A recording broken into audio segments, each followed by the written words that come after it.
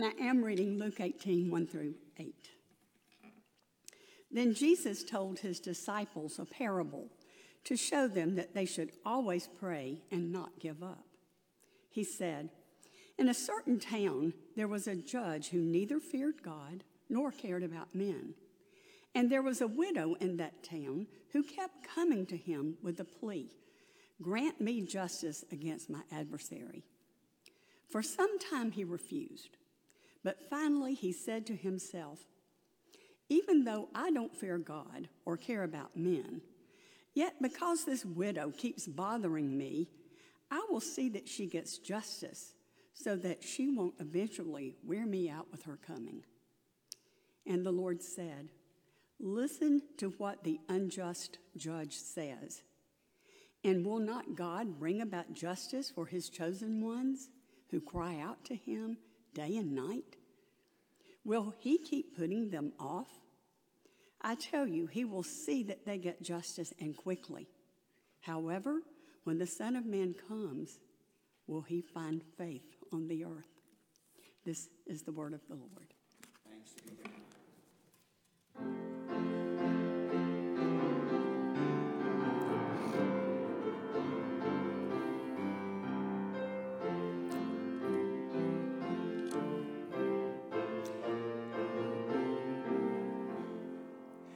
Jesus, who knows full well the heart of every saint, invites us all our griefs to tell, to pray and never faint. He bows his gracious hymn, we never plead in vain. Then let us wait till he appears and pray again. Though unbelief suggest, why should we longer wait? He bids us never give him rest, but knock at mercy's gate. Jesus the Lord will keep chosen when they cry, yes, though he may a while forbear, he'll help them from on high. Then listen his cry, and never faint in prayer. He sees, he hears, and from on high will make our course his own. Jeremy? Thank you, Randy. That was a good find. And yeah, just a perfect hymn for this morning, one that I wasn't familiar with either. So thank you. And thank you, Mary and Sanctuary Choir. It's been a beautiful morning so far. So good morning, First Baptist. My name, again, is Jeremy Hall, and it is an honor and a privilege to be with you today in Cornelia. I know Pastor Nate through our shared time at Mercer. I was absolutely thrilled to receive his invitation to be with y'all this morning. And really, y'all, I count you among the blessed. I think Nathan is just a brilliant, just a good man. You know, Nathan is a good man. He's thoughtful, he's kind, but also a talented minister. And so, y'all are among the lucky ones. So I'm going to tell you just a touch about myself and my family here this morning as a clever way to transition into the sermon. Because I think this parable, this story from Jesus that Myra read so well for us this morning, even though she was interrupted. Yeah, we'll fix it in post. This parable, this story from Jesus, it's a weird one. and a little bit unsettling on first pass. So we need a little bit of easing into it, or at least I do. So, 2 truths about me. 1, I hate whining. And 2, I have small children. On some days, these 2 statements are the defining truths of my reality. I have a 9-month-old son and a 3-year-old daughter, and man, I love them. They're beautiful, they're smart, they're kind, they're empathetic. They've got all the stuff you'd want your kids to have, you know? But man, can they whine. They're experts at whining and crying. My daughter, she's got this new move right now. And it just, particularly infuriates me. She, when she wants something and I tell her no in all of its various parental forms, she responds with this beautifully crafted argument where she throws herself on the floor and screams, "But I want it!" Oh my goodness. Nothing can burn through my patience quite like it. There's nothing else like the toddler tantrum of a three-nager. But you know, she doesn't do this with strangers. She doesn't beg or whine for stuff or act that way towards her teachers or the doctor or the UPS or Amazon delivery person, only towards her parents, at least right now. And I think this is because she knows that if she's going to get something good, it's going to come through us.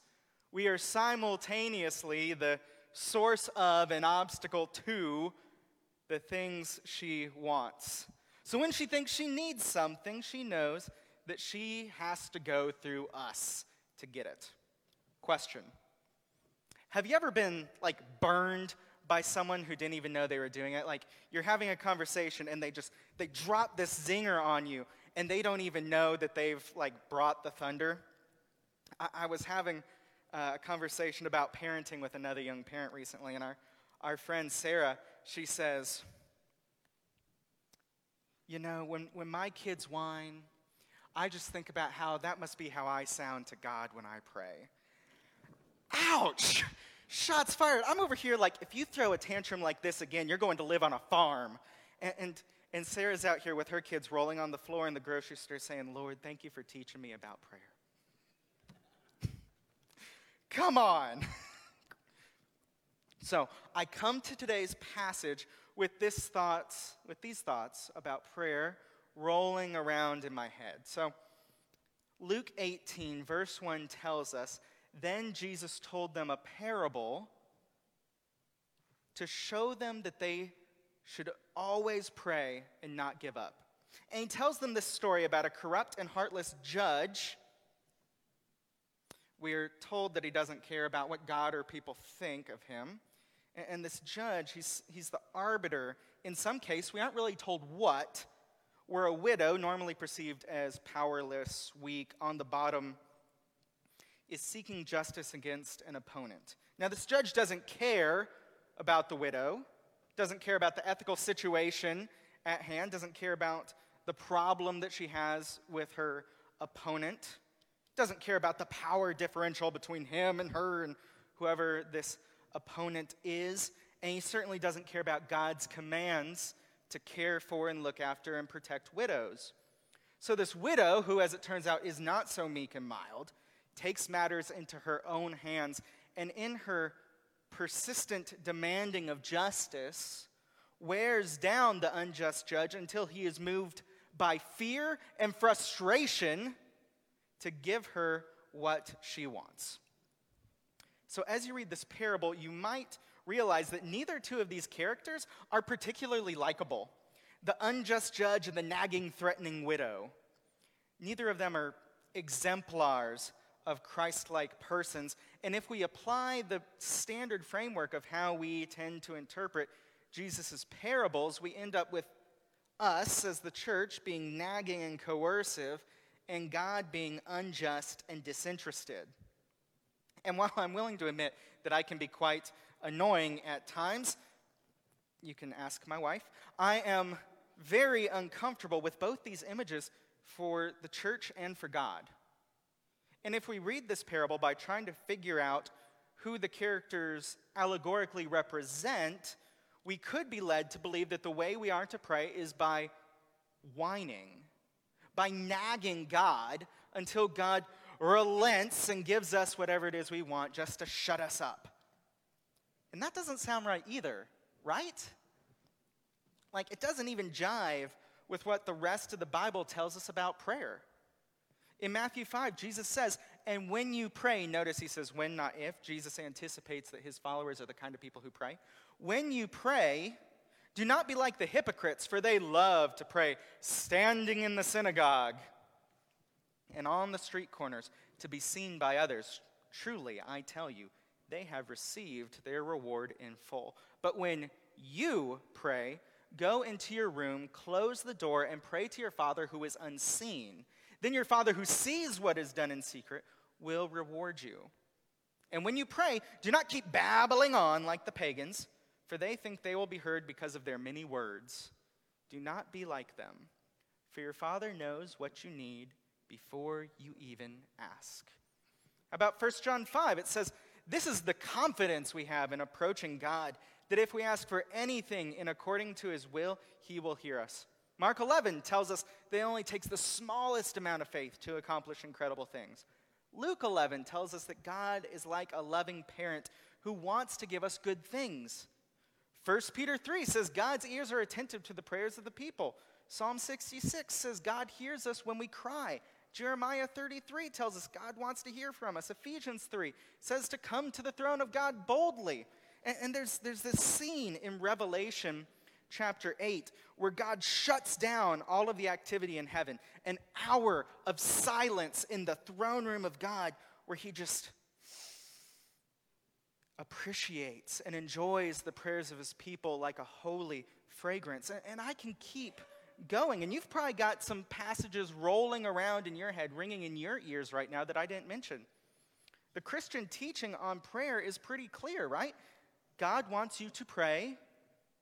God wants you to pray honestly and simply. God wants you to pray boldly. And all of this because God wants to be in relationship with us. And God doesn't have amnesia. God doesn't forget. God isn't hard of hearing. God isn't asleep. God isn't waiting for you to pray hard enough or good enough. God isn't waiting for the right words or magic words. God's not waiting for you to go to seminary and learn how to pray in Greek or Hebrew.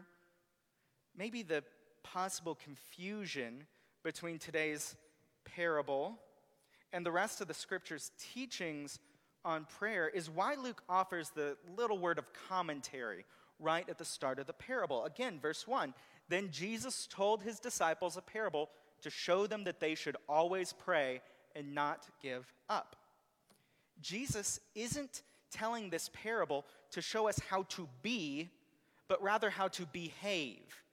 Our concern here is not about the verbs, it's about the verbs, not the adjectives. We want to watch how the widow acts, what she does. Not her heart, but her feet are what matter here. What do I mean? We are not supposed to try to imitate the widow or the judge in this story. It's a story about a mentality motivating a mission. Jesus wants us to be the kind of people who are constantly in the presence of our good God, who Jesus says about in verse 7 of the parable. Jesus says, will not God bring about justice for his chosen ones who cry to him day and night? Will he keep putting them off? This is a good God. Because we should not think about God as an unjust judge, and we should not think about ourselves as scorned or neglected widows.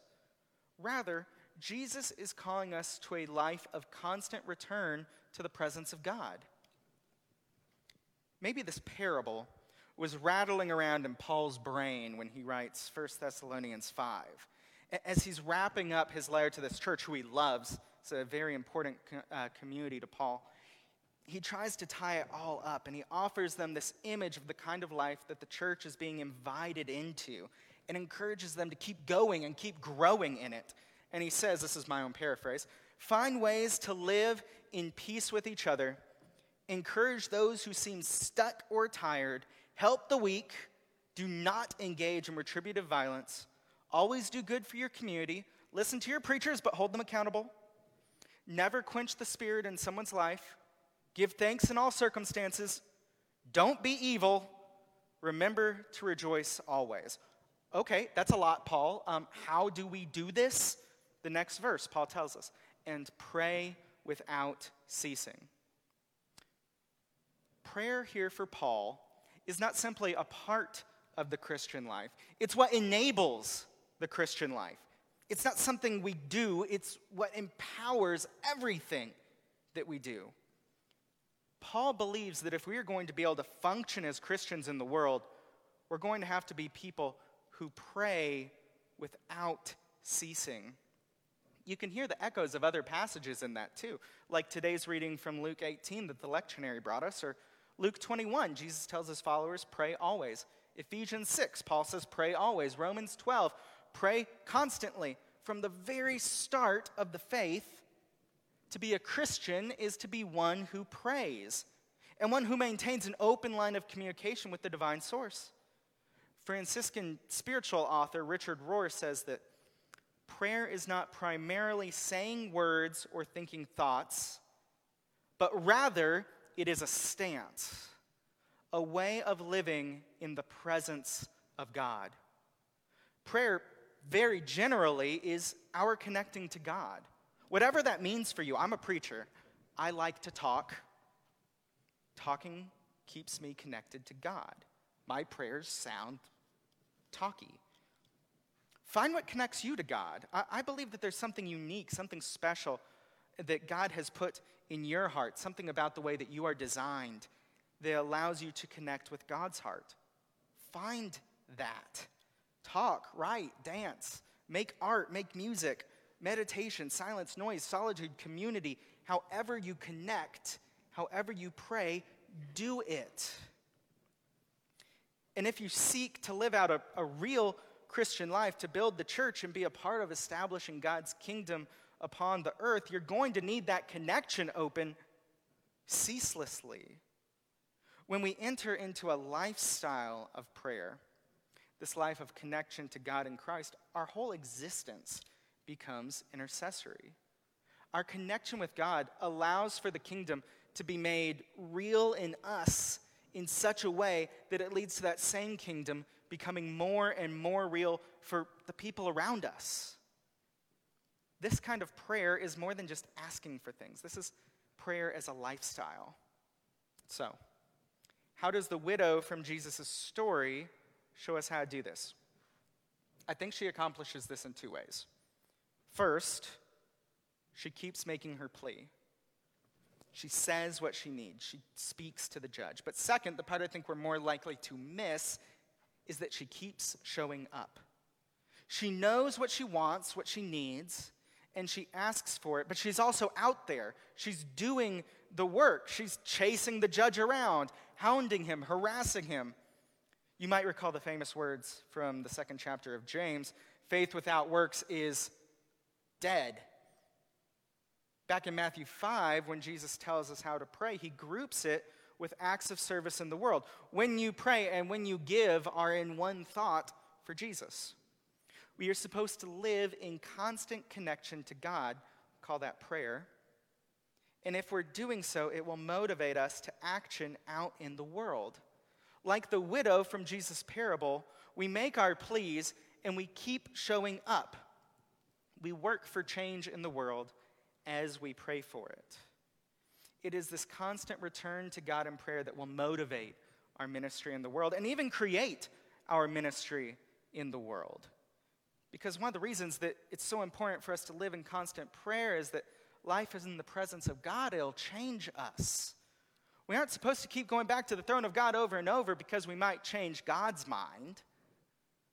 We're supposed to keep going back to the throne of God because it will change us. One of my favorite quotes about prayer comes from Walter Wink. He writes, "Our prayers are the necessary opening that allow God to act without violating our freedom. Prayer is the ultimate act of partnership with God. End quote. When we live as people of persistent prayer, we open a pathway for transformation. We give God permission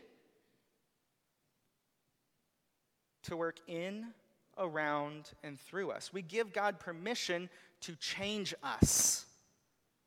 When we choose to be people who live in the cycle of prayer and the ebb and flow of the Christian life, we are drawn into prayer by the need that we see in the world and in ourselves, and then are catapulted back out into the world, into the work, by our encounter with a loving God. This rhythm of the Christian life, our witness in ministry in the world, it drives us to seek deeper connection with God, and our connection with God energizes us to witness and ministry in the world. It's a rhythm of giving and receiving, of persistent prayer, persistent faith, and persistent service. And the longer we are engaged in this dance, in this relationship, the more natural it becomes. The more our encounters with God will change us, the more compelled we are to love those around us. The more we pursue God, the more transformed into the likeness of Christ we will find ourselves. It'll reshape our priorities, what we value, who we value. And in developing such a cycle, a rhythm, a habit, we simultaneously develop a deeper relationship with God. And that will change everything. To bring it full circle, a friend of mine asked just this past Friday, she says, "Why are your kids so cute?" And I told her it's because God knew if they weren't cute, they'd be in big trouble. I hate whining, but I want a relationship with my daughter. And I want to have that relationship as her father. And part of that is her asking for stuff all the time, especially right now at this stage in our relationship. She's 3. Part of that is me needing to listen to her and take care of her. I want a relationship with her, even when that relationship's communication methods aren't perfect. I still want her to come to me. This is the truth of this parable. God is good, loving, and just. God is a good parent who listens and cares. God wants us to return in prayer constantly, ceaselessly, persistently, not because we want something from God, but because we want to be with God and because God wants to be with us. And as we grow in this rhythm, this connection, it changes us from the inside out to be the people of God in the world, united in common mission, compelled by common love, and serving as the family of our loving Father in the world.